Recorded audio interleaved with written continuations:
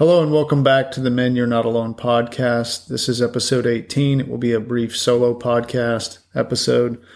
This is another subject that I wrote down a few weeks ago that I wanted to touch on. And as I shared in the last episode, I have not felt well for the last couple of weeks. And right now I'm dealing largely with just an ear infection and severe fatigue. So I've tried to do this one twice now and it did not work out. And I've scrapped both recordings of it because my head is so dense. And so this one is going to be about truth at some point becoming adversarial or a threat to the discussion. And after thinking for the last couple of hours, I have just deleted the previous episodes that I recorded. And so I'm not going to give any specific examples of this because our culture has largely become so polarized on issues that, in my opinion, should not be polarizing at all. The point of this is to ask the question of how did we get here? How did the pursuit of truth become polarizing? It used to be a noble endeavor. So in my younger days as a child, I grew up where, at least in my world, my religious culture, I grew up, as I've said before, in a conservative Baptist circle. And I know that instantly probably stereotypes or puts an image in a lot of people's head. I did not grow up in an unpleasant religious setting. I grew up in a very open religious setting where questions were encouraged. People were more than welcome to question the Bible, their faith, Jesus, any of it. And I did that in spades for many, many years. I've never had a problem being questioning things, being a skeptic, doubting things, because I know that the truth will withstand questions. And personally, I think it is one of God's greatest gifts to man to give us a mind that is capable of critical thought and a journey in the direction of the truth, because ultimately I think God wants us to know it. But since we don't have a rule book that comes with life, and we don't have all the answers, I mean, fortune cookies are great, but I've rarely pulled deep truth for life from a fortune cookie. We have to find it. It's a journey that we take. And we all take it. And it used to be something that was a noble endeavor. And I'm old enough. I'm not that old. I'm only 52. But I remember a time when it was encouraged to ask questions. That was what universities did. That's what schools did, is they fostered questions and doubts because that is your student. As a teacher, that would indicate to you that this is a child who's seeking to learn. And you get the blessing of coaching that child along to learn how to find their answers, how to go about finding reliable sources, how to take observation, to take evidence, to take the preponderance of what you have before you and take your best shot at finding an answer, but being willing to change when you discover that you don't have the whole answer, or perhaps what you think is wrong. But being willing to change with that and not living in a fixed position. So what I want to achieve with this one is simply to pose the question, are we okay with allowing ourselves and people around us to pursue the truth? And this dovetails a little bit with the episode I just recorded about treating each other with grace and kindness as we move through our day. And that is something that I have seen become a casualty in a lot of our daily interactions with each other, is the absence of kindness and grace, an unwillingness a lot of times to stand in somebody's shoes and understand perhaps why something happened that our initial off-the-cuff, perhaps even angry reaction at first could be dead wrong. And it simply could be our failure to stand in somebody's shoes and understand that the motive we attach to something is dead wrong. And it may have nothing to do with that. And we can assign intention and purpose to something that somebody did not do intentionally or did not intend that, and certainly didn't do it on purpose with the intent to irritate us, to wrong us, those sort of things. So this all began back when I was in seminary. And I started that in my late 20s and I finished it in my 30s. It took me a while to finish at a couple of different schools in different geographies, different parts of the country, just because that's the way life was happening. I was moving around to different parts of the country. And I remember in the school I finished up, actually in both of them, one was very liberal, one was very conservative. And I saw that. I enjoyed that. I liked that contrast. Neither one of them jeopardized what I believed, but I enjoyed being challenged from different perspectives from people. It did not rip my soul out. It did not threaten me. I enjoy being challenged on what I believe, as long as it is a civil discussion. When it's condescending, I want nothing to do with it. When it lacks grace or kindness, there's no point to it. At that point, it's just thuggery. But I noticed when I was pursuing my master's degree that there was a lot of discussion of the postmodern generation. And it stood out to me that this is something that was coming as it was being presented to me, that everything would be questioned. All truth would be questioned. And that always struck me as unusual, that we would be discussing something that would be coming, a huge cultural shift, supposedly, that would be taking place, but it hadn't. So my immediate question was, if you can see this coming and predict accurately that is what our culture will become, how do you predict something like that with such specificity unless you are helping bring it into being?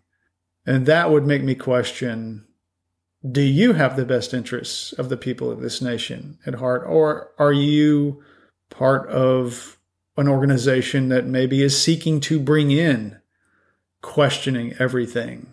It's a random thing that I'm not going to flesh out here because my head is way too dense right now with my ear infection. But to me, it's unusual that you would describe a monumental shift in culture and how truth is perceived when in fact it has not happened yet.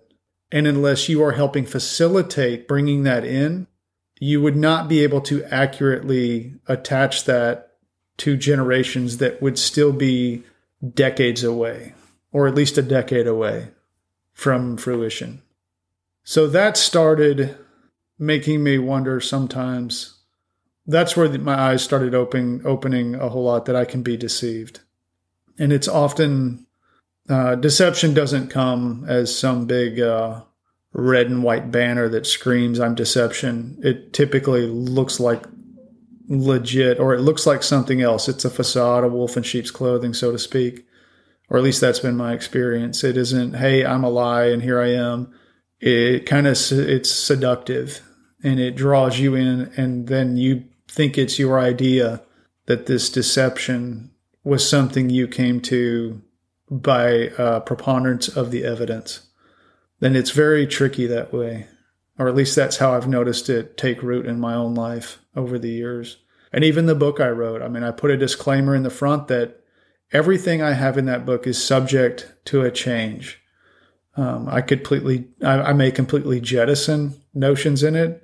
It's a snapshot in time, and that is why I have books on my hard drive that I have never published. I have no problem writing them, but I'm very apprehensive about publishing anything anymore, because with the absence of grace and kindness, people will use that to bludgeon you. And how dare you have a difference of opinion, as if catching you at a certain age, what you had to say then is something you view as absolutely concrete and it is a universal truth, is enough to keep me from doing anything more than having those books on my hard drives, because I don't want to deal with that. I don't want to deal with the harshness of an absence of grace and kindness. When you write that down, that it becomes a club that people can beat you with later, even though you can say that was then and this is now and this is what I've learned. And even what I know now is in fact subject to change as my understanding develops, as my maturity continues. So back to truth. I have watched over the last 15 years or so where those who question a narrative, or not the narrative, but a narrative, regardless of the field of endeavor, whether it be religious or scientific, whether it be cultural, instantly people who question seem to be the enemy. It's as if what we believe is unchallengeable, that we have attained a spot where we have absolutely every bit of knowledge and truth about every subject that we will ever achieve as a people, as individuals.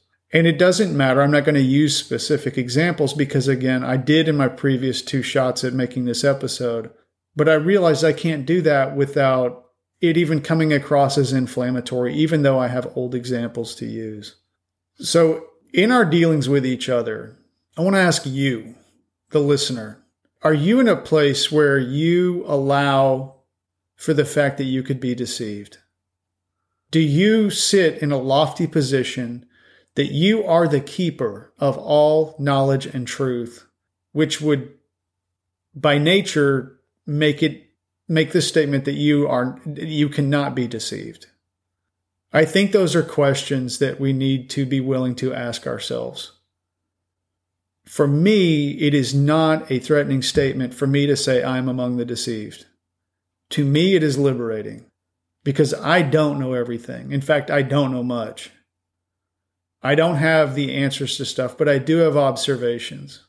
And as I make more and more observations, the dynamic shifts.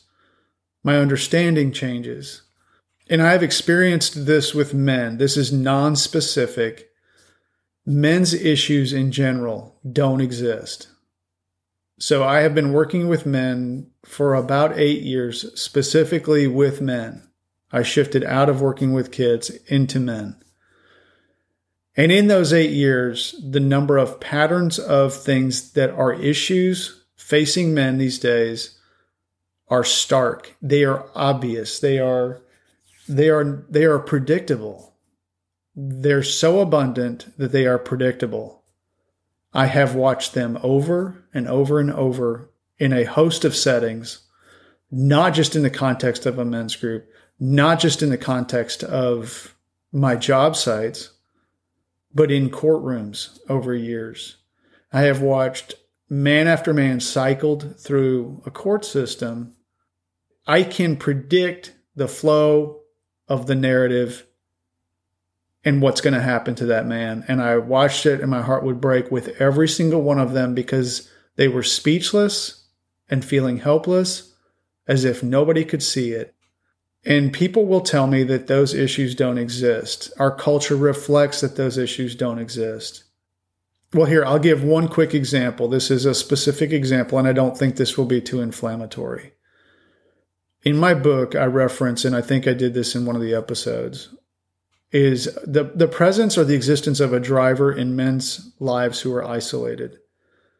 That I was unaware of. It was observation over the years. The revelation of that pattern over time is what showed me that one common thread laced through the bulk of isolated men was that there was a driver, a trusted individual in their lives who was in fact driving that isolation, driving them toward isolation. That did not exist before I started working with men. I did not see that. Observation showed me that. Now that will be inflammatory to probably a fair number of individuals, but it is real. I observed it. I observed it countless times in many men, hundreds of men. It was not imaginary. It is not imaginary. It is real. And in my opinion, it needs to be discussed because it is a real influence in part of what is undoing men in this culture. And until it is allowed to be real, acknowledged, and at least addressed, I'm not saying I have the answers. As I claimed in the book, I don't have the answers, but I do have observations. And I am willing to let the observations and the evidence develop the reality. If I had the answers, I would have just wrote the answers in the book. But I didn't, because I don't have them. I have only observations, and hopefully with this podcast, I can bring those issues into the light of day and put them on the table. Let other men tell their stories so that you can see that these are real three-dimensional stories that are a lot like your story, and that you aren't crazy for seeing this in your own life, and other men are not crazy for seeing this in their own lives. I have been blessed to be in a place where I can see that pattern, and they are observable fact. But as we move through our life and we engage each other, hopefully inserting grace and kindness instead of anger and rage and frustration, short tempers, judgmental attitudes, thinking that we know somebody when we don't, and being able to step back and say, I don't know everything, and you may not even, before you honk that horn, before you get pissed off on the road, before you bark at that person behind the counter, before you mistreat somebody, before you blow up on them or dump truck on them for something that they've only thrown a tiny little pebble onto the load, and then you dump the whole truck on them for that little tiny thing, that we would remember we don't know everything and we can be deceived. But the time for us to be upset because somebody questions the narrative, whether it's scientific, religious, cultural, which I guess men's issues would fall under that cultural umbrella. It is time for that to come to a close. Because the more we are opposed to people questioning the narrative, if we will allow them the grace to pursue the truth, to question what we believe dogmatically we have a firm grip on, we have to remember not everybody is in the same place that we are. In fact, most of the people you bump into are not going to be in the same place that you are. They did not travel the same journey that you did. They did not have the same experiences you did. They traveled a different road with different experiences, with different things that shaped who they are. And you don't know jack about that. And a lot of that will influence how we treat each other as fellow men.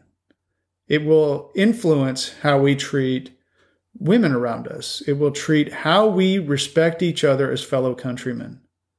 If you are a man listening to this and you are threatened by somebody who questions the narrative, and you are so dogmatic about something that you believe to be absolute fact, and the reason that you know it's absolute fact is because you have been told that it's absolute fact, and a lot of people believe that like you, that in itself does not establish something as absolute fact.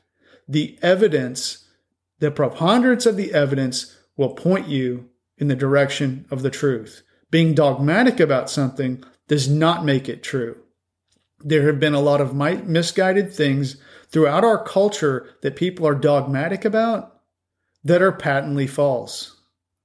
That does not seem like news to me. But as I look across our culture and how we rip and we tear at each other, whether it's for political things, cultural things, religious things, or scientific things, to me, it is not an emotional argument. What does the evidence suggest? And we have to be aware that that evidence may change over time. The evidence may not, but perhaps our ability to understand it in its full context does change. And that it should not be threatening to us as a people, but it has become threatening to us as a people. And that is a great way for people who are smarter than us or more deceptive than us to play us like a fiddle and to continue to divide us as a nation of people, as fellow countrymen. I'm not doing this subject justice because of the brain fog I have from the ear infection. But I'm hoping that you will understand at least some sense of what I'm trying to say. That encourage the people around you. You yourself pursue the truth. Do not swallow a narrative because A, that's what you're being told. And B, a lot of other people think that. And they are convinced that it must be fact because other people agree with them. That in itself is a circular logic that I'm not even going to go into right now. It has no basis, no foundation in truth. So with that said, I'm going to cut this one off. I've got another interview coming in just a few minutes, and I want to be ready for that. But anyway, it's time to stop being afraid of pursuing the truth, and we need to stop demonizing people who are. And we need to treat people with grace and kindness, and the pursuit of the truth should be a wide open path, and what we believe should be able to withstand scrutiny. It should not be threatened by somebody asking questions of it. That, to me, sounds like a student who is looking to find answers, and when somebody is willing to chase down and figure out why they believe what they believe, they tend to not be dogmatic, and they tend to have grace and kindness because they had a journey to get to what they know. When we don't have a journey to get to what we know and we just dogmatically hold it because we feel insecure and threatened by people who challenge what we believe or what we contend in our culture, nothing changes and the culture becomes more and more toxic over time. And I will elaborate on this down the road. When I have a clear head and when I have more time to sort of flesh it out, I will come back to this subject. But for right now, we'll leave it as it is, even if it's confusing. I don't care. I'll come back to it one day. All right. Well, that'll wrap up episode 18. I wish you the best for the rest of this day, and I will catch you on the next one.